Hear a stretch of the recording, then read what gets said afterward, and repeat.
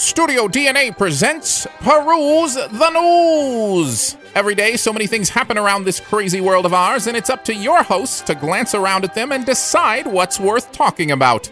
Join them on a journey of the wonderful, a journey of the strange, a journey of adventure.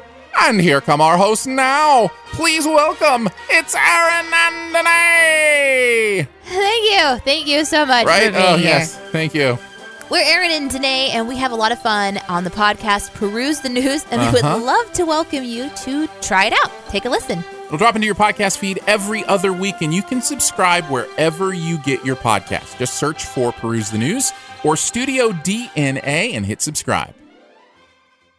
Welcome to the Horrible Movie Podcast, a Studio DNA podcast. We're available on iTunes, Google Play, Spreaker, and at thehorriblemoviepodcast.com.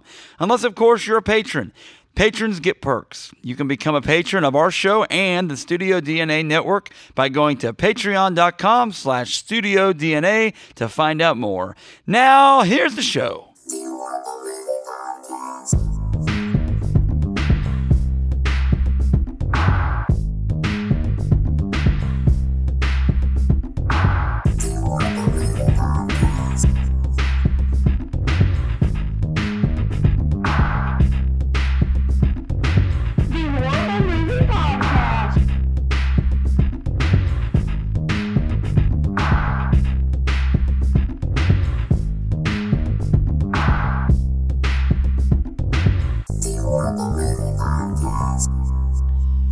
Well, folks, welcome to the Horror Movie Podcast. Thanks for tuning in. It's a great day for a great episode of HMP. Today, it's producer Phil. I'm in the house. And me, Jack. And we are talking about The Mummy. 2017's beautiful reboot of the old Mummy. Yeah, 1930s is what I read. And trying to attempt to resuscitate the monster movie genre in general. And there are some trips and falls along the way in this movie that I feel like didn't help any sort of universe building in that realm. But we will get to that. First, let's talk about this. Phil, in the pre-show, we talked about Thomas Cruise, a.k.a. Tom Cruise. He is a very versatile actor in a lot of ways, but he also is kind of he does the same things. Would you agree? Oh, yeah. We talked also in the pre-show, folks, which is Patreon-only pre-show. So you should check it out over there, Studio DNA /Patreon to figure out more there. And you can get that feed in the Patreon only. Also, join us in our live chat whenever we launch. You can go to Twitter at One Horrible Movie for updates on when that live chat launches. And that's at Spreaker.com/Studio DNA. And you can listen in on those live chats. But we talked about a lot of Tom Cruise in the live chat. And we talked about just his best work. My thought was Top Gun. Mm-hmm. What was yours? Did you ever come up with one? Well, yeah. I mean, I like a lot of his movies. I really like Vanilla Sky. It was good. Yeah. A brain teaser. Yeah, I love those films. Those kinds of films. Kurt Russell's in it. You know, he's in Guardians 2. Yeah. As I've got to have it. Nope. As Ego. Yeah. Oh yeah. I also really like the Live, Die, Repeat movie. So yeah, I feel like Tom Cruise is whose real name is, by the way, Thomas Mapother IV. What? Yeah, exactly. Sydney in the live chat helped us out with that one. So check this out, Phil. Guess what? It is time, my friend. It is time for some deets. The details of the movie, The Mummy. Oh, what am I gonna do? Remix. The Mummy, directed by Alex Kurtzman, who has a very close connection to J.J. Abrams. Produced by Kurtzman, and a cast of others. Screenplay by David Cope. Story by Kurtzman and a couple other people. Starring Tom Cruise, Annabelle Wallis. Do we know Annabelle Wallis from anything? I don't recognize her from anything. The Tudors, Peaky Blinders, and Annabelle. Those are her main things. Also starring Sophia Boutella, who plays Giselle in The Kingsman, The Secret Service. She also was she was in Star Trek Beyond as well. Oh, really? Yeah. Jake as an alien or as an alien fighter person. Okay. Jake Johnson, who I like him as an actor. He plays Nick Miller in New Girl. He's so good in with New Girl. Zooey Deschanel. He's probably my favorite character on New Girl. And he's I thought he did okay in this movie. And then we had the Sarge character that was Courtney Bernard Vance, who's been in a bunch of stuff, Hamburger Hill, Red October, and a ton of other stuff. Played O.J. Simpson in a movie. And Russell Crowe, who, as a character in this movie, it was weird. We'll get to that. They dropped him in confusing. here. They dropped him in to start it. He comes back around toward the end. It was not confusing for me, and probably not for you, but it also was like a what? It's more of a confusing from why are you doing this? Like what? It didn't feel like it belonged. The movie took a huge left turn. Yeah.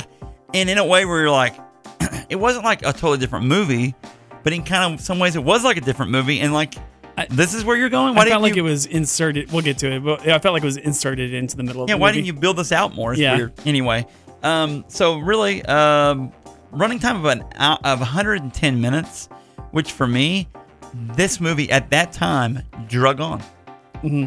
And it felt really long. Yeah. But really for movies... Which is crazy because, the Marvel movies, they're always longer than that. Yeah, Star Wars we're is okay always with longer. that. Yeah. And I'm okay with that. That's not even 2 hours. I checked my watch several times towards the end. Yeah, that's not even 2 hours. So, plus the budget... Small cast, by the way. Very small cast and a lot of CGI, though. Oh, yeah. Very small cast. Budget of... they got an estimated budget. We're going to go on the high side. It's saying $195 million. I'm going to say that budget's $200 million.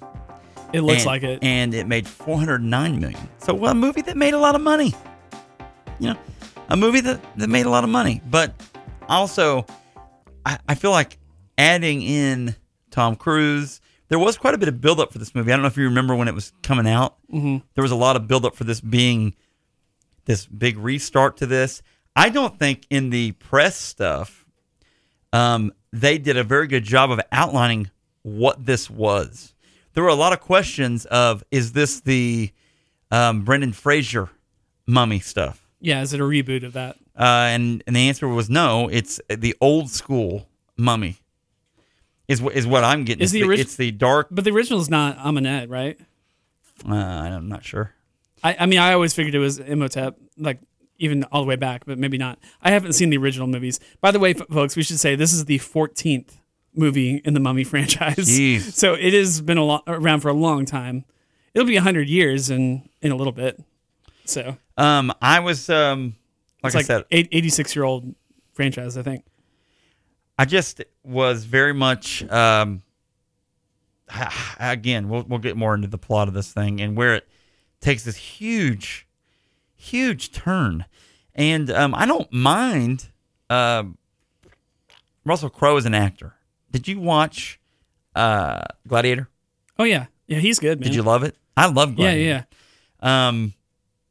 Beautiful Mind is good. Yes. Yeah, he's fantastic. Man, in this one, it's like... I don't think this movie can be faulted too much on the shoulders of the actors themselves.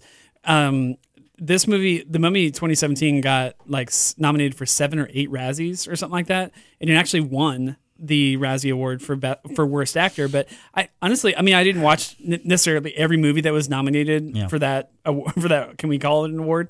But I didn't think that Tom Cruise necessarily was a terrible actor in the movie. I just felt like he wasn't given much to say. Like his character wasn't, I don't think, fleshed out. And we'll talk about that as we go through the movie. And I'll say that. I'll say this, that it just was. It was hard to. It's like this. Tom Cruise is one of those actors that if he's on point, everyone says, "Well, it's Tom Cruise." if he's not on point, or if he's in something that doesn't just hit all the marks, what do they say? Just bad script. He's losing it. Oh, he's losing it. Gotcha. Oh, yeah, he's not as good as he used to be. Yeah. He's still Tom Cruise in this movie. He's been untouchable for decades. There's a running scene.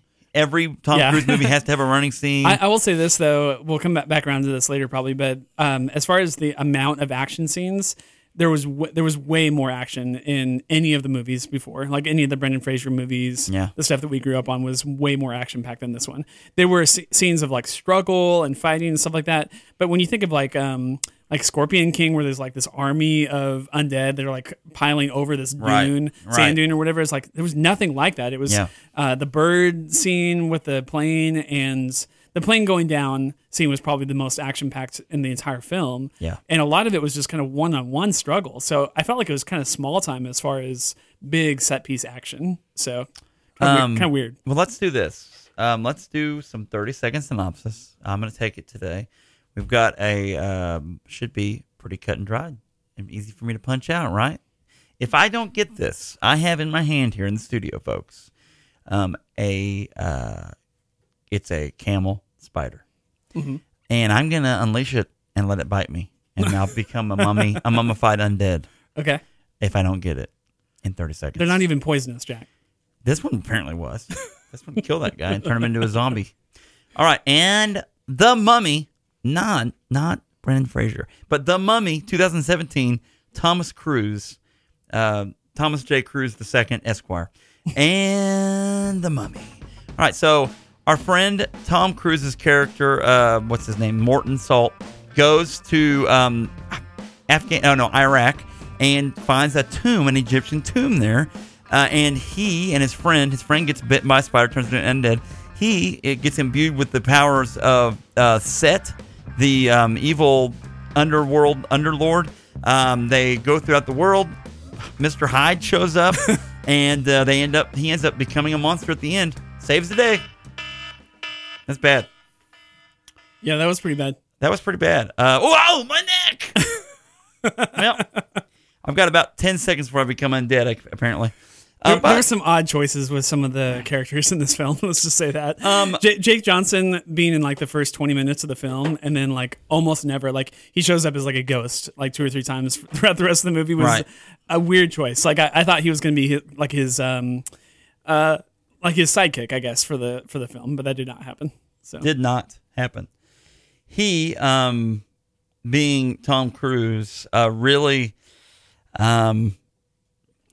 it's Tom Cruise put into a movie. Tom Cruise, I know this. Watching the press stuff leading up to this, he liked these type of movies. That's probably why, the old school monster movies, and I kind of did too. And I think there's room for those. We'll see if we get more of these in the future. But we will be right back real quick right after this. And we're back. Welcome back, folks, to the Horror Movie Podcast. Again, my name's Jack. We have producer Phil in the house. And we're talking today about The Mummy, the 2017 movie starring Tom Cruise, everyone's favorite action/movie star. We are talking about the plot now for this movie. And in the plot for The Mummy, we start in 1157 AD. And there's these knights. They're having like a little burial thing for some other knights. And there's a jewel that they bury with the knights, or this knight. And that's in England. It's like Crusaders, basically. Yeah, basically. And so then we flash to a construction crew digging up that tomb. Okay, they find this underneath London. And Russell Crowe's character comes in and does a little monologue and talks about good and evil and yada, yada, yada, yada, yada. So that allows him to have the gem. I'm glad you mentioned that. It's telling that he is the first voice heard in this movie. Yeah, and he becomes the narrator for the story. But then beyond that, you don't really hear from him for another hour and a half. It would be like Nick Fury. Yeah, absolutely. It would be like Nick Fury narrating the first Iron Man movie. It would be. Yeah, it's crazy. It takes the surprise out of it. Oh, yeah. So then we have another segue. So we've started off in London, or ancient England, in the 1100s AD. Then we pan to present-day London construction crew. Now we go flashback to ancient Egypt and this princess who gives birth to a son. And this is all done under the narration of Russell Crowe. And we learn about this princess. She has she's going to succeed her father on the throne because the father hasn't had any children. But then the father, Egyptian pharaoh, has a new wife, has a son. She decides to kill the son so she can still claim it. She makes a pact with the Lord of the Underworld, Set, in England, in Egypt. It's like the god of death, basically. God of death, yeah. And so basically to have him come into the world incarnate, she basically trades her soul for this, right? She gets stopped midway through it and then entombed, embalmed alive. I think there's honestly this set piece, like this string of scenes that we watched for over 3 or 4 minutes, probably some of the strongest parts of the movie. There are some visuals at the beginning of the movie that I was very intrigued. I would say this. Yeah. I'd heard so many negative things about this. Yeah. I started watching this, and I've done this a couple times before. Yeah, I know where I go, no. I'm going to have to sit here and be like, this isn't so horrible. Right. I thought so too. I had the same. I was like, this movie must take a deep left turn at some point, and luckily it does, because I'm really actually kind of enjoying this so far. And even up to, I'll say this one, even up to whenever, okay, so now we've got this. That whole thing happens. She gets entombed, and they take her to apparently. They take her to far away Iraq, they said 1,000 miles away. Yeah, on foot. Like, think about that. that was the only part of the story, the backstory, that was hard to believe. I was just like, well, really that far? But remember, these are the same people that allegedly built the pyramids. Yeah, and they were hauling rocks in from quarries that couldn't have been anywhere near where they were hauling them in from. You know what I'm saying? So when they want someone out of their country, they definitely take them out of exactly. town. I would have rather had maybe a Stargate crossover at this situation where they have someone show up in a. Here's what I was thinking as I was watching that. Like, the only reason that she's buried in Iraq and not basically Mesopotamia, but modern day Iraq, as opposed to Egypt, is they needed that set piece. Like, they wanted like guns and machine, like warfare. They needed a war backdrop. For it. They're like, if we do this in Egypt, it's not going to have the same setting. I found it to be interesting that these two guys, we meet up with Morton, who is Nick Morton, who is Tom Cruise's character, and Chris Vail, who is what's his face? Jake Johnson. Jake Johnson's character. And Jake Johnson is the sidekick from basically the sidekick from National Treasure. What's that guy's name? And then this is Nick Morton is essentially Nick Cage. Did you feel like he was supposed to be the comic relief for the film? For the first part, and then it gets more serious, right? And so they have some hijinks. He has stolen this map from this girl that he apparently had a one night kind of stand situation with, who's a archaeologist or something.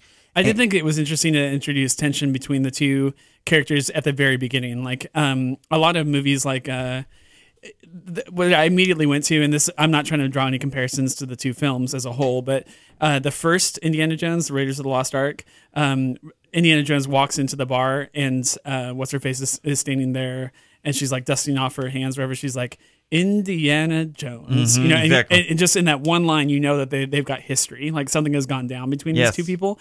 And I kind of felt that same way with these two characters, like, interesting, like this is going to be cool, and we'll get to it later, but that never went anywhere in this film. And it becomes a it's a little bit of a MacGuffin to get you to the information of how he got that map. Yeah, what's their connection at all. And then, and it tells you a little bit about the kind of person he is. Like, he's not just a love him and leave him kind of guy, but he's also the kind of guy that is going to do whatever it takes to steal. Like, he's not a good dude, and she mentions that throughout the movie a couple times. I wish it had been more of a central theme for the film, and it wasn't. Like, I felt like that was a real chance to double down on like a really unique idea that they never cashed in on. That I thought the movie was going to go into a place of like, do you want to be a good person versus a bad person? but the movie never like really pushed that too hard. And so, but that's what I felt like in that scene when you first meet them, because she's like, "You're not a good guy. You're not a good. You know, I want you to be a good person, but you don't want to be a good person." And he steals the map from her and then uses it on a treasure hunt situation. And she basically is just there to play the like you just said, you're the bad person in this situation. Mm-hmm. But again, there has to be some sort of connective tissue to keep it relevant that they're even around each other. I actually kind of enjoyed her character. She was like the female Indiana Jones in this story. As an actress, did you like? I didn't think she was a real strong. I thought she was okay. Okay. Yeah, I mean, she didn't wow me, but she, I think, played the role well of like someone who's in the know. That was my major beef, by the way, with Tom Cruise in this film. He is a complete bumbling fool throughout the entire movie. Like that's true. He even, like, he has a line in the last 15, 20 minutes of the film where he goes, "I don't know what I'm doing." And I was like, yep, that is basically your character. Yeah, exactly. Like, he doesn't know what he's doing the entire film. And she's the only character who seems to really know what's going on. Like, she reads Egyptian, hieroglyphics, she speaks it. Like, yeah. She actually is an intelligent person in this whole shenanigan story. Yeah. And so I actually kind of like was impressed with the way that she conveyed that. But no, she's, as an actress, I don't think she's not going to be on the Hall of Fame at some point. Here's where things get a little stretchy, and I know this is a movie about supernatural things in ancient Egypt, but it gets a little stretchy when they steal the map, they go to this Iraqi village, and it's basically it's in what was formerly ancient Mesopotamia, right? So it's where life began, and so they are there in this village. They storm into the village because that's where the map says the treasure's at, because they're after treasure. They call in an airstrike, and luckily the airstrike helps blow open a hole in the ground that allows them to find the front of this tomb. Because movie. Because of movie. Because plot. Yes, this is why, because of movie. And so then we're left with, okay, well, there you go. That's how they get into the thing. She shows up the perfect time. His commanding officer is like, "What have you guys been doing?" And they make up some cockamamie story. She helps him a little bit just to get the plot going along. They go on a little adventure down into, there's some more bad guys showing up, but luckily they find the sarcophagus. The coolest thing for me about the whole movie, because I've never thought about this or seen this, they buried the sarcophagus of this ancient demon horrible character in mercury, in a pool of mercury. Yeah. I thought that was pretty cool. That was cool. I've never seen that in a movie. Yeah. Like, have you ever seen that in a movie? No, I loved it. Pretty creative. And that it was partially because they buried her alive, but also because of the deity type imbuement that she had like in her body. Yes. Like they felt like the only way that they could put it down permanently was just to bury it in mercury. Because allegedly basically. Mercury keeps spirits away. I thought that was very original. And there was a little trickle of mercury that goes down into that thing. That was pretty cool. Yeah, it was cool. It kind of makes you wonder how that worked for 5,000 years, but I mean, I was willing to forgive some of that. The spiders start to come out of there whenever. Okay, Tom Cruise is like, "We got to hurry because the bad guys are coming." Yeah. He shoots this cable. Again, they're trying to bury this creature under the ground. Yeah. And leave it there. But they build a cable system. You can Indiana Jones it, and it comes apart, and then it goes into the hole, and then it allows the sarcophagus to raise. It looks very complicated and intricate. Why would you do that? Until he shoots one cable and it all falls apart. Why would you do that? But why would you, if you're trying to keep this thing buried? Yeah. Why would you then make a way to get it out of there? Right, yeah. It's permanent, so yeah. And basically just pulling it out of there unleashes it upon the world. Yeah. It's like this whole thing went down because of one shot of a gun. Maybe a hieroglyphic thing that says "Do not enter," "Do not," blah blah. And to be fair, they did. She did say something as they were walking in. She did say something like these I don't know, like the things that were like drawn on the walls or something like that. Were saying like, warning. Yeah, this is a prison, not a bar. Yeah. Again, though, why did they make a door to the prison? Yeah. If you wanted to keep the prisoner inside the prison, right, you would just wall the prison up and be like, "You're stuck." Yeah. Anyway, I don't know. Goofy, really goofy. Yeah.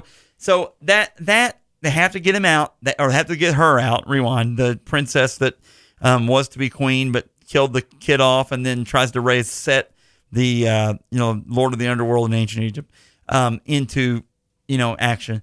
And so they bring her up automatically. Tom Cruise is like enchanted by this creature that's still in the coffin. Nick, what's his name in the movie? Morton? No, yeah. Nick, no. Chris Vail. Yes. Jake Johnson's character is bitten by this spider. Oh, it's a camel spider. They're not poisonous. You'll be fine. Yeah, you knew that wasn't going to be the case, by the way. He gets on the plane. They eventually get out of there. They raise the coffin. They get the coffin out. And he is like a Rube Goldberg machine, by the way. Sydney in the live chat. It very much is a Rube Goldberg machine. Those Egyptians were smart. They could figure out so many things. It's like this segment is brought to you by the game Mousetrap. Is that Mattel? Milton Bradley? Anyway, I digress. They get on the plane to take him back. They have the coffin. His friend is just getting sicker and sicker. He ends up trying to open the casket up. He stabs his commanding officer.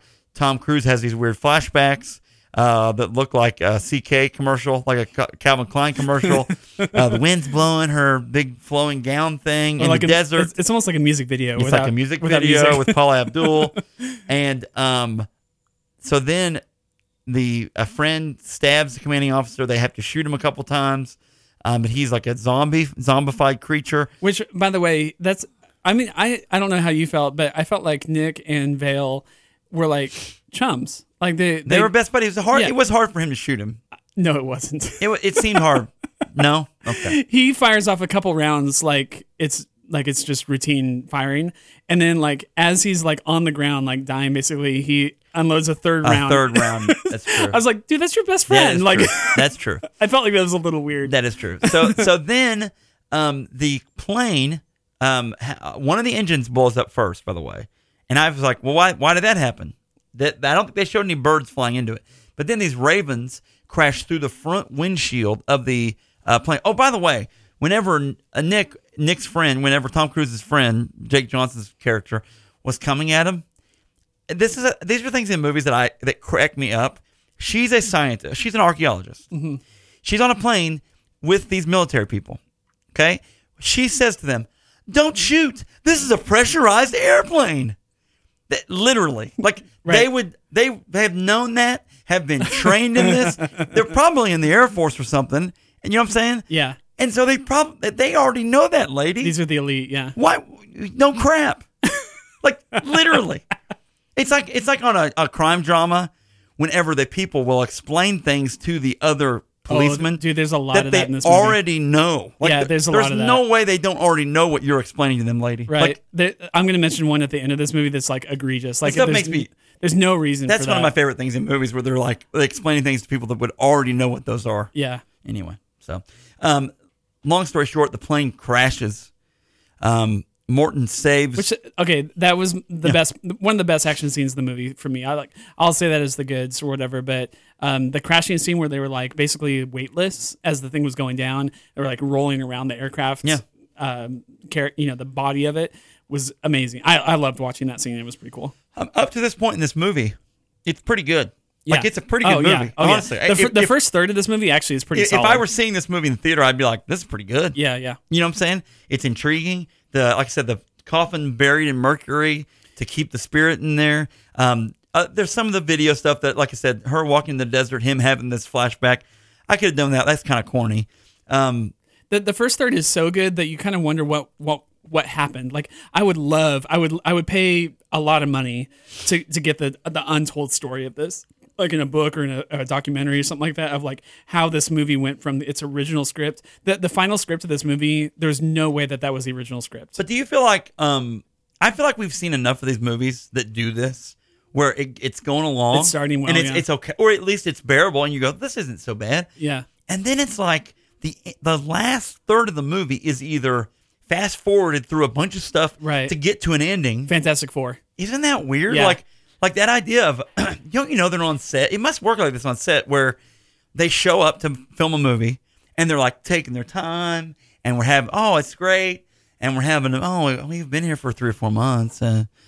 We got this thing done. Here we go. We gotta finish it's like it, yeah. bang, bang, bang. Or it gets in the editing room, and they're like, well, we gotta I felt like I gotta get this out of here and this out of here. we're about to get to the second third of the movie, which is basically, we'll call it the prodigium third or whatever. Yeah.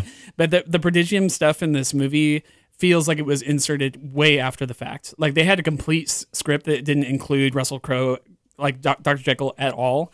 And then they were like, hey, guys, we got to insert this. Like, we got to cut some of the stuff that you guys had planned. We're going to drop a middle third into this movie, and then you guys just work around it. And then that's going to be the final plot. So we are the plane. The Ravens fly through the front of the plane, kills the pilots. The plane crashes in England. I think it made it to England and they crashed. With Nick in it. Yeah, it was England. And Nick is in it. He saves the girl, puts the one parachute they have on this plane on her. And he pulls the ripcord, and she flies out of the plane, which would have probably broke her neck, by the way. The way they're crashing, the speed, the velocity they're crashing with, he just yanks that cord. Yeah, and she gets just pulled out. Yeah. Gwen Stacy pulled back so hard that, I'm saying, her neck, you just snap. That's a Spider-Man reference. Anyway, whatever. The plane crashes. He's allegedly dead. She's at the morgue to identify the bodies. They pan inside of the coroner's part in the morgue. He wakes up in a body bag, which is a kind of a neat scene where he wakes up in the body bag. Yeah. He's got he has a body tag on his toe, a toe tag on. He's like, what the heck's going on? He's completely naked. Yeah, and he is. They didn't really show any of that though. Yeah. But he's basically, she explains to him what's going on. The next scene, by the way, is weird because he's in this bar and he's drinking. He has drank like 20 shots, I feel like it. Because I'm saying they're all piled up around him. Right. And he's got a beer in his hand. And it's like, he's going to kill himself here. It was weird. Like, I was it was given like the second chance at life, so I'm going to overdrink. It was like this Does Tom Cruise in that scene, does he do his own stunts with that too? Does he drink all of that? Did he actually drink all of it? I don't know. He does all of his own stunts, folks. He eats all his own food. That was a weird scene though, because I felt like he was just acting like it was just a normal Tuesday. You're like, dude, you just survived a plane crash. Was it. They were actually at an Applebee's. Did you know that? Were they? No, I'm just joking. That was funny. Oh, it's TGI Fridays. Can we get you some shrimp poppers and maybe some sliders, guys? That would have been really funny. Happy birthday. That would have been awesome. All right, when we come back, we'll talk more about this movie. Hey, welcome back. We've got Phil here. My name's Jack, and this is the Horror Movie Podcast, and we're talking about The Mummy, 2017's delicious Tom Cruise movie that was basically the start of the new the Dark Universe, the monster movies, The Mummy. I'm assuming Frankenstein was going to be part of this, a Dracula movie. I'm learning in between the break here that Dracula Untold was allegedly supposed to be the very beginning of this Dark Universe, and I didn't know about that. Well, it came out 2014, 3 years prior, and we'll cover that. But you talk about it just didn't do what they thought it was going to do. Yeah, it was supposed to be the first film in this new cinematic universe, and it did so poorly that they were like, okay, just kidding, that movie never happened. We're gonna start it for real this time with 2017's The Mummy, and then of course that movie got really bad reception too. But with that said, but when we left off, we were talking about Tom Cruise. The plane has crashed. He's at the Applebee's with his Appletini. With his Appletini, and he's getting some shrimp poppers coming because he's had a long day. He's got a pile of drinks in front of him, and he is trying to figure out exactly how he's still alive because he crashed in a plane. He doesn't remember anything, but we find out that he was, like I said before the break, he was enchanted initially by this person in this tomb, who was the princess. What's her name? I get her. I almost said Hatshepsut. It's Amunet. Uh-huh. Amunet. She's beautiful. Dad, her name's Amunet. I think I love her. Anyway, so he basically his friend has been turned into the undead. Jake Johnson's character in the movie has been turned into an undead zombie person for her. And he appears to him in this bar. Yes, he sees him as a vision and says, "Hey, you need to come talk to me."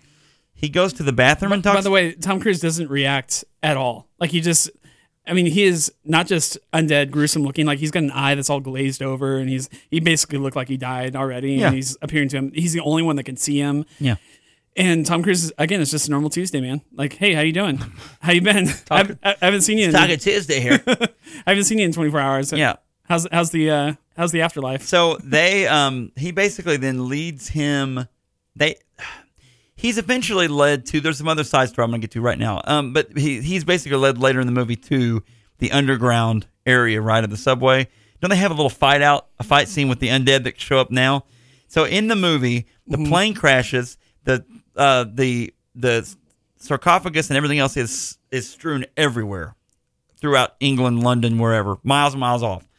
These two detectives, police people, roll up on the scene where the sarcophagus landed, and she, being the queen of the underworld, Amunet.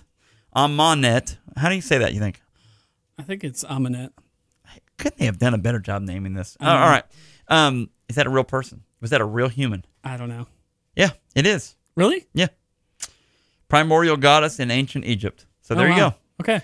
For all you people that listen to ancient Egyptian lore, I apologize for I apologize for mispronouncing your leader. This movie is perfect for me because I listened to 3 Egyptian podcasts. Oh, this is good. That's great. Yeah, well, that's great. I'm very versed in. It's phenomenal. So you're a big Steve Martin fan when he would do the Pharaoh dance with the Egyptian dance? I haven't caught up on that one yet. How about the Bengals walk like an Egyptian? You big fan of that song? That's a 5th podcast I've been wanting to get into. All right. So there you go. 5th podcast. So they, the sarcophagus then, she gets out of it, apparently crawls out of it, attacks these 2 people. By the way, how she attacks them, pretty gruesome. It's kiss of death, basically. It's a kiss of death. She just locks lips with them and sucks their soul out or whatever happens. Yeah. It's pretty weird. And she's getting stronger as she does this. Yeah, that to me did start the trend of this is kind of corny. Yeah. When she did that. Did it to you as well? Yeah. I was like, really? Just have her bite him. Yeah. No. Just going to lock lips with him. Or just kill them like in a really gruesome way. I didn't feel like and then reanimate him. Yeah. Anyway, so she does this to these 2 detectives. And now they've become her first minions. She ends up doing that to several people. She raises a bunch of dead that she goes underneath the underground there in London. She gets there and goes underground in order to find, and I didn't talk about this earlier, in the initial little thing she was trying to do, what's it called? I'm trying to think of the ceremony she was trying to do. She had to take this dagger that sets daggers, this little curved sword thing, and jam it into someone to kill them with this sacrificial dagger thing. Well, she goes to the underground to find it. Tom Cruise and the girl from the movie, and they can't stop her. Mm-hmm. And she stabs. She tries to go and stab Tom Cruise. She looks at it and realizes, it didn't have the ruby on it because there's this ruby that's supposed to go into it. So then she runs off. He escapes, and enter Russell Crowe for the first time. And there's a sandstorm that gets cooked up, I think, by her. That allows her to escape? Yeah, and the CGI on that sandstorm was atrocious. Bad stuff. It looked really, really bad. You could tell that it was, pieced on. Like, I could see the original shot underneath the CGI, and it looked bad. I believe that this is the point where we start to, for whatever reason, the movie-making aspect of it starts to degenerate and decline. Oh, and it goes fast, too, at this point. Because whenever, and it's not a Russell Crowe thing. I'm telling you right now, folks. He's a good actor. I like Russell Crowe. I think Russell Crowe did a great job in the Man of Steel movie where he plays Jor-El. Uh-huh. I think he was great in that. I love him in Gladiator. Beautiful Mind, he's good in. And most of the things he does, I'm pretty pleased with him in it. So it's not a Russell Crowe thing. Right.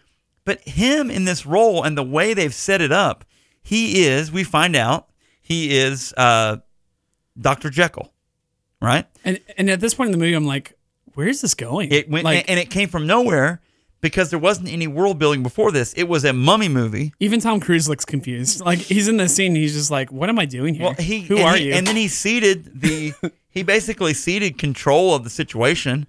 Yeah, because he went from having a somewhat control. Their grasp of grasping at straws to try to make some kind of connection between these 2 movies that are like intersecting at this point. Yep. Was that she works for them? So like they threw that in as just like a little piecemeal trivia nugget of like, okay, that's the connection here is Jenny works for the Prodigium. But they didn't even drive that early on. Exactly. It was never mentioned before this moment, which they kind of meant that to be like a surprise moment. But I felt like it was so concocted. I was just Did you like the League of Extraordinary Gentlemen, the movie aspect of it? I thought it was okay. I liked some of the action scenes. But at least in that movie, okay, and some people don't like it. I get that. But at least in that movie, they're like, look, it's this whole other world, and we have this character and this character and this character. In this, they literally went from going, oh, how's Tom Cruise going to figure out how to solve this, to no. That's not what you're after. You're after this. Here's a whole new thing. Now you have to try to process, and we've only got about, I don't know, 40 minutes for you to process it but it's a whole different concept. Yeah. The movie went from, how's Tom Cruise going to get his way out of this, to, Russell Crowe's in this movie, and he is Dr. Jekyll. He has to take the serum because he turns into Dr. Hyde. Oh, man, they've been the Prodigium thing. We're trying to unlock all these secrets of all these monsters, and that's going to be the whole thing. Dude, it was like 15 minutes of just straight exposition. Like, here's all these things that you need to know and memorize for this new franchise that we're starting. And now Tom Cruise is sitting around in this state of like, well, I mean, what do I do? We're sitting around listening to Russell Crowe tell us what's going to happen, and we're not sure what's going to happen. I don't want to sound like they've captured what's her face though. How'd they capture her? Are you talking about Amanette? How did that capture Amanette? Oh, I don't remember. So anyway, they capture her, and she's all chained up. The information that they gave, I thought was interesting. Like, it was intriguing information.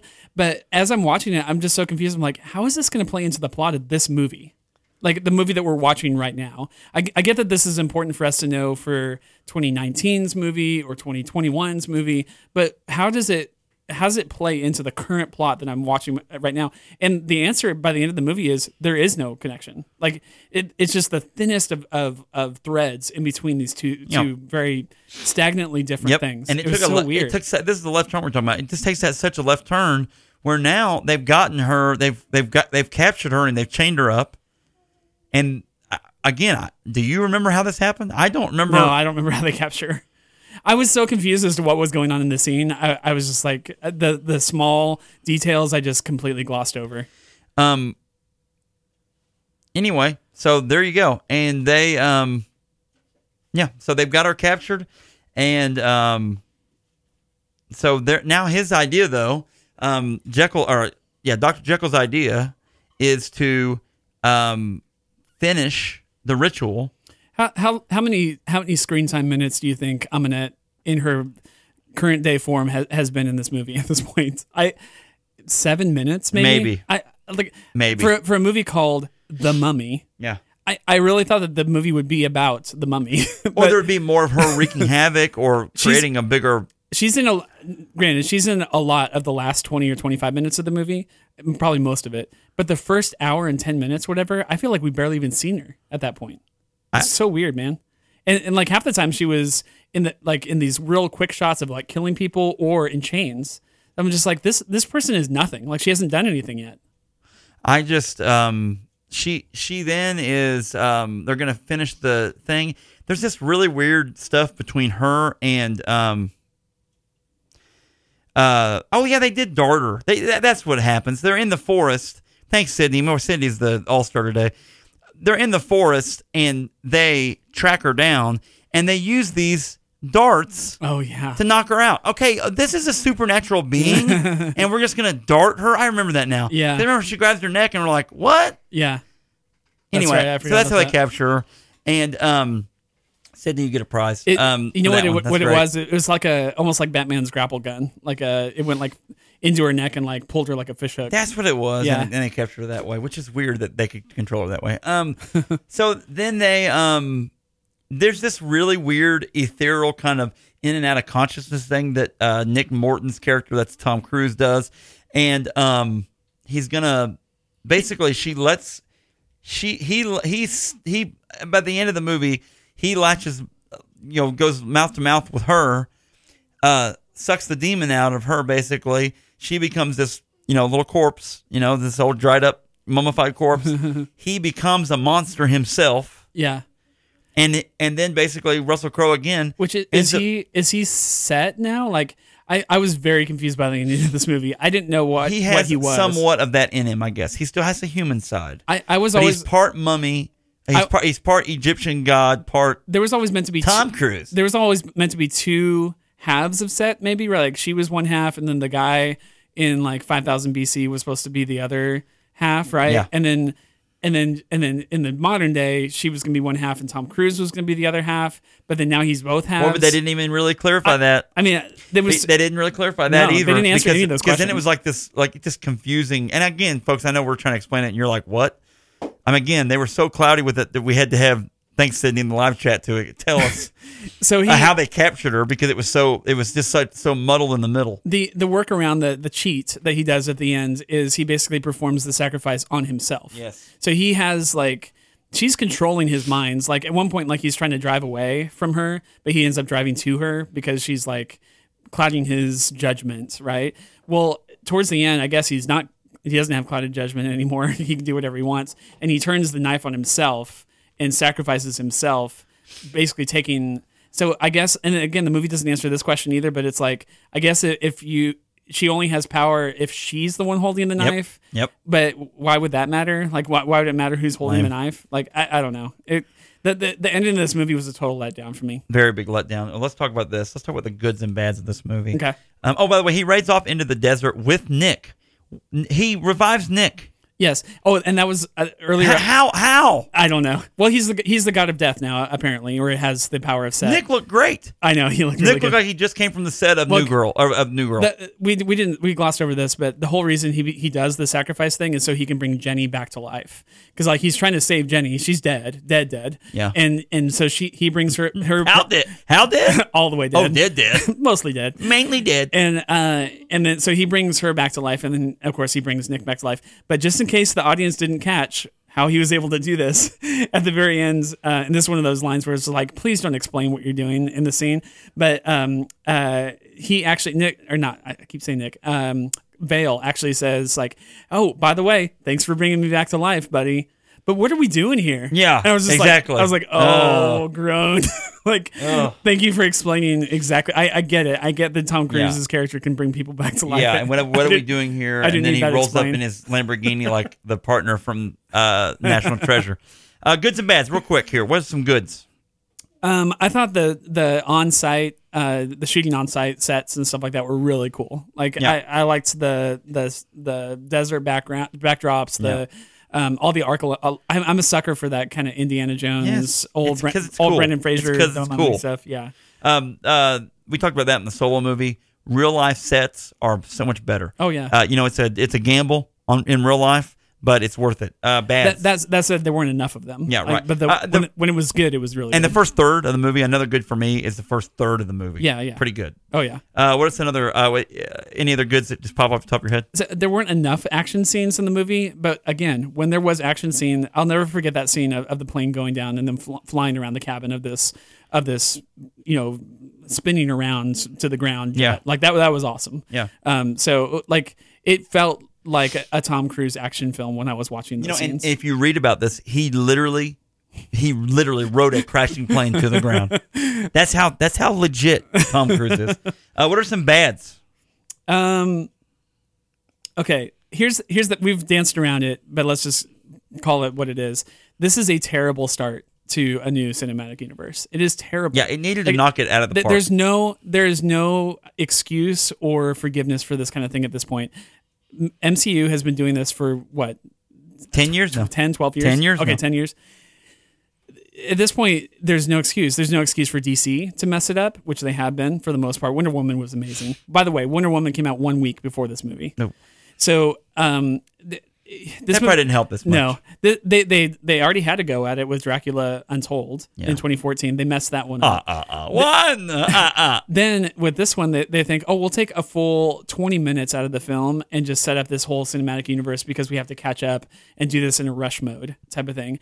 And it was so offensive, like the way that it was pieced together. The movie was too serious. It was too dark. Like, I know they're going for this dark universe thing, but like have some levity in the middle of the film. How are we still getting it wrong after the MCU has shown us how to do it? Yeah. So it's hard crazy. to plan out for that long. Are we going to 52:30 that we're going to? Yes. Okay, so bads for me, just the way that they took that huge left turn with our friend Russell Crowe. Again, not a Russell Crowe knock.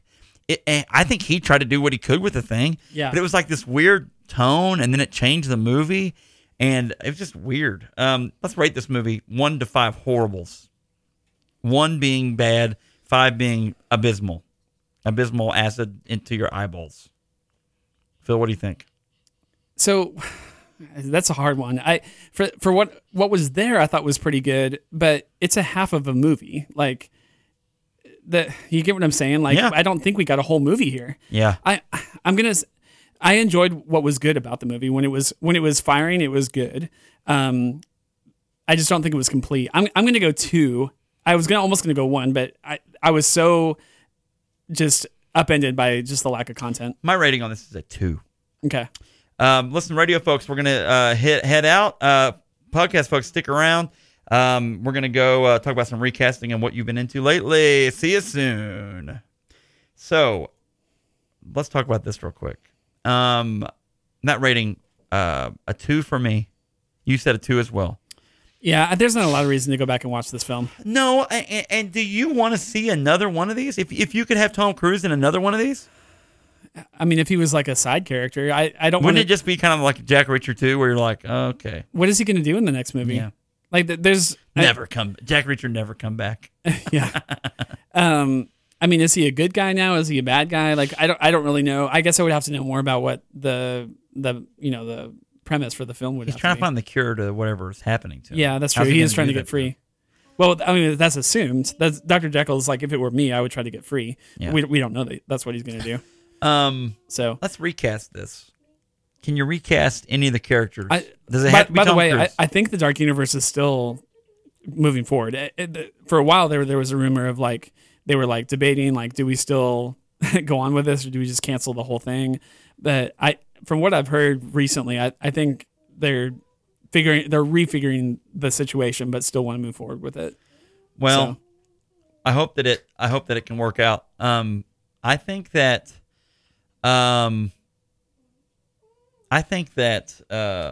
we need to talk about recasting this movie.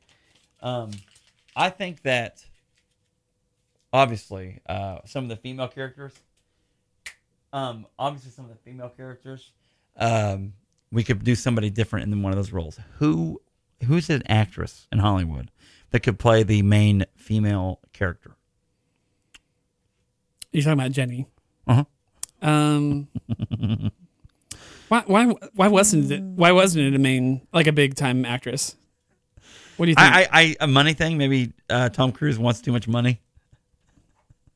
What would have gone up from 175 million to 185 million, right? Yeah. Who could we get though? We could always get what's her face? Zoe Deschanel. What about her? No. And the new girl, we could have her in it. What's happening? I felt I don't mean this as a slight. Gal Gadot. Oh my gosh. Yeah, seriously. Please, that'd be awesome. Well, she was already in theaters. Gadot. I said it wrong. I think it's Godot. I'm so bad at Is pronouncing what I've names heard. sometimes.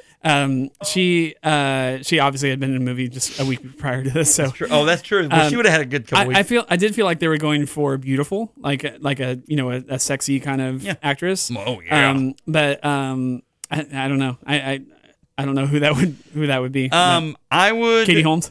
Yeah, no, not now.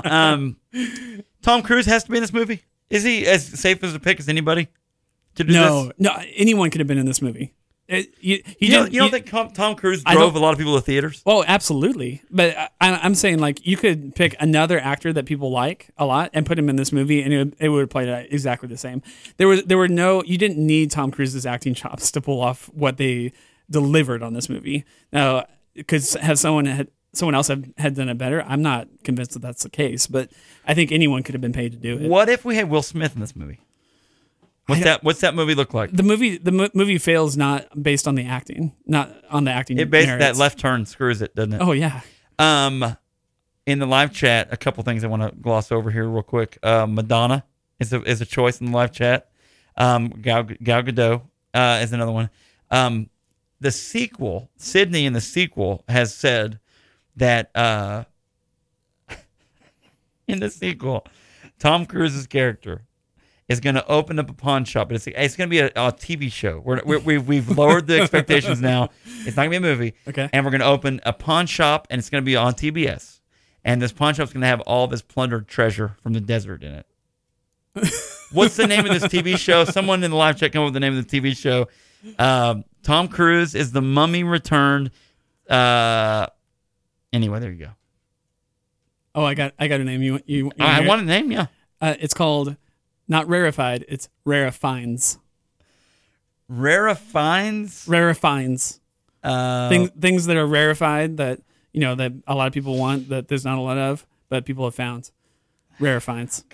Okay. His last name is Morton. Can we come up with something? Nick Morton. Sorting through the Morton Sorting shed. I like Morton Sortins. Morton Sorting barn. Anyway, that's a thought. I may have to make a commercial about that now. Thanks for that. I appreciate it. Pawn slop. So check it out. Recasted. There he is, the Mummy. We're putting it to bed. We're putting it back in the sarcophagus until they make a sequel, and then we'll come back and talk about it. Actresses in Hollywood, it's hard to. A lot of the ones I think of are already in the MCU. Like it would be hard to if they really are going after a separate cinematic universe. Like you can't really double up. I mean, you can, but I think it would be kind of a groaner if you did. And so, I'm trying to think, who's like the Pepper Potts of the Dark Universe. That's true. But I mean, Gwyneth Paltrow is already taken. There's a lot of people that could do it, but they're just not available. Yeah. Jennifer Aniston, Courtney Cox. Okay, so check this out. A couple things. Let's talk about what you've been into lately. I want to lead this off. Portlandia season 8 has dropped on Netflix. Okay. I didn't even know it was coming out. Okay. Have you ever watched this show? No. One of my favorite shows because it's just so goofy. Fred Armisen is on it. Is it Brownfield? I always forget her name. Kylie Brownfield. Portlandia. I got to get it right. I don't want anyone to think I'm not giving her due credit because she is as big of a character in it as Fred Armisen. Carrie Brownstein. Fred Armisen. Just some hilarious stuff. I mean, Fred Armisen's very musical. Was in a band for a long time. Played drums. Toured. Oh, I forgot about that. Was on Saturday Night Live. Yeah. After that, he got discovered by SNL. He was at South by Southwest. His band was, and he was doing these videos and this little hosting gig thing he did at South by Southwest in Austin. Mm-hmm. And then they discovered him that way. And then so he is just super talented. So is Carrie. It is out on Netflix. Check it out. Phil, what have you been into lately? I'm going to recommend a comic book I've been reading. I just picked it up, but it's been going on for 4 or 5 years now. It's actually Robert Kirkman. So a lot of people would know him as the creator and only writer of The Walking Dead comics. Oh, yeah, okay, yeah. So Kirkman does other stuff occasionally. He's a very busy guy, obviously, working with the Walking Dead TV show and everything like that. But I believe Outcast is also a show. I think it's had at least a couple seasons. I'm not familiar with it. I haven't watched it at all. But there's a comic that he started much after The Walking Dead. I think it only came out maybe 4 or 5 years ago, called Outcast. The premise for Outcast is really intriguing to me. It is basically the subject matter is demon possession for the most part, but really? It's not super dark. It sounds like it would be, but it's not. Like in the same way that The Walking Dead is not really about zombies, it's about the people that are like fighting. It's a story, yeah. It's like a survival story, a human story about. Yeah. The way he writes Outcast is very similar. Like, yes, technically the comic is about demon possession, but it doesn't really go there very much. As far as like the crucial part of the plot, the most interesting part of the plot is the relationship between this main guy that can cast out demons just by touching them. Like he has some kind of like a superpower basically where he has control over these demons, and then this Catholic priest who has been this exorcist. We mentioned exorcising the demons earlier in the episode. That wasn't planned, but an exorcist who basically has lost his way and he can't exorcise demons anymore. Wow. And he's not sure why. And so you have this relationship between this guy who's a complete unbeliever, like non-Catholic, non-Christian, like total atheist. Yeah. And he's able to cast out demons, and then you have this true believer who has no power whatsoever, and the relationship between the two of them. And then there's a whole bunch of backstory that I won't go into about like how he got these abilities that he has, and what the true relationship is between him and the demons that he's casting out, because there's more to it than what it seems. It's not just like him versus them. There's some symbiosis going on where the demons rely on him and he relies on them. So it's very, very intriguing. I've been enjoying it a lot. Very good. We've talked about doing a watch along. Yes. And I think that I have narrowed it down to 3 movies that I would like to do on a watch along. Now, here's the deal. One of which I really wanted it to be a movie that you could get. No one needed the Heimlich maneuver. David, by the way, no one needed the Heimlich maneuver at the barbecue. Thanks, Dave, in the live chat. No one needed it. Luckily, Baywatch was there, and we were fine. Everyone survived the barbecue. It was great. I'm throwing these out here, and I want Phil to throw one out there. And if live chat, you want to tune in here or chime in, here's what we're looking at. I kind of wanted to stick to things that were on Netflix, but I'm looking at a couple of them and going, well, they're not really on Netflix. One of them that's on Netflix, Mortal Kombat, is one. Okay. I would like to do as a watch along. Okay. It's on Netflix. It would be easy for people to watch. Another one I'd like to do. One that we've done on our show before, but it's been a very long time. We've not done Mortal Kombat on the show.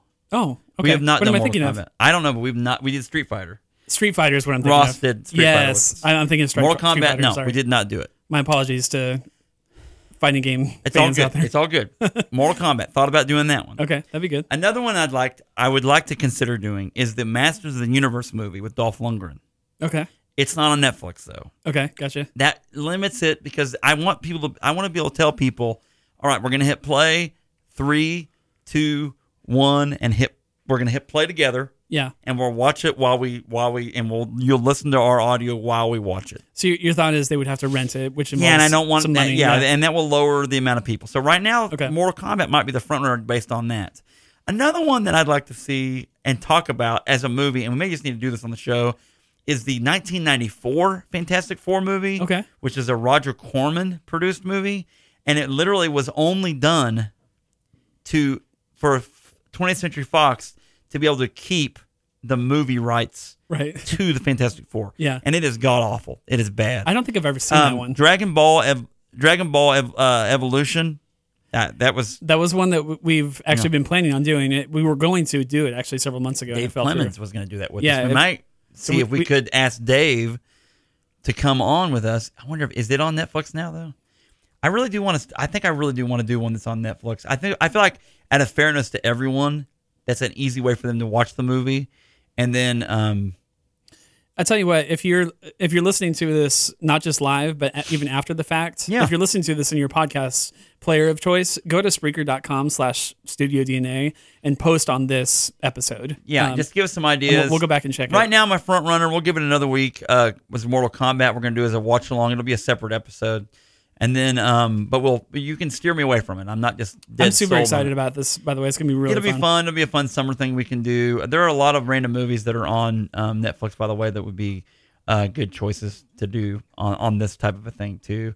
But all again, And depending on the reception, this may be something that we do quarterly, something we can do. every so often. We could do another one that's on Netflix. I'm just looking at it here. We could do Now I Pronounce You Chuck and Larry. Oh, that would be good. That would be a pretty good one. That's on Netflix. That's Matt Damon, right?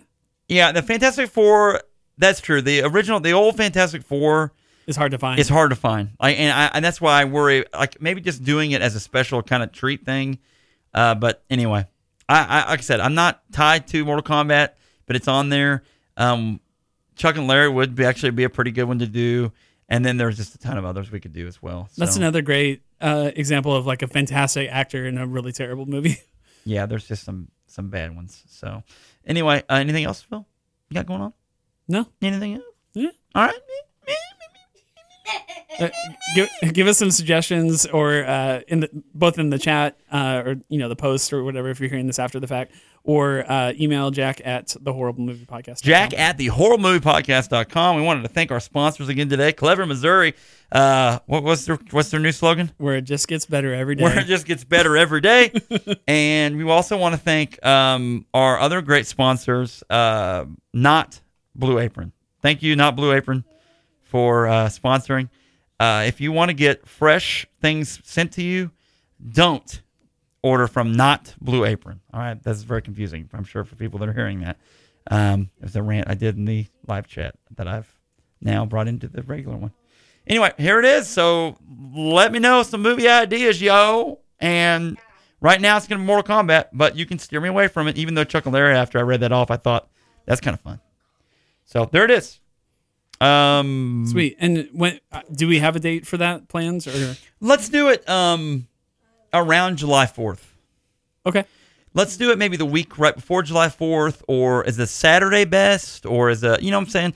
Are we going to try to do it live on Spreaker as well, or is that we kind of gidgy, weird? There's always like a 10 to 15 second delay to Spreaker. I forgot about that. So, I mean, as long as we can have them synchronized. I mean, if they also started, like, it wouldn't be a delay for them because they're going to be watching it in their room and then also hearing the sound in their room. You know what I mean? Like, it's not like we're playing the movie for them and then talking over it 15 seconds later. So I think it actually would work. It would just be a matter of, like, they literally have to be in their seat ready. If they miss the first 5 minutes of the show, they're kind of screwed because it would be really hard to figure out exactly what the timestamp is. We'll come back and give us timestamp. We can come back and say every 10 minutes, like, hey, we're now ours right now says this. I have heard this on one of the shows I listen to that does something similar to this. Uh-huh. And it's a wrestling show, so they're watching a wrestling match type scenario. They will talk about your internet. People's internet runs at a little bit different speed sometimes, uh-huh. and it's like microbial the speed that you're watching it at. So you don't really even notice it, but the timing will get off sometimes between the two hosts, especially if they're at a distance. Yeah, it's weird. Anyway, that. I don't know how much that really matters. I think, I may have just made up a scenario. I think maybe like a Saturday night might be kind of cool because that's a typical movie watching night for a lot of folks at home. Yeah, totally. Anyway, throw some ideas.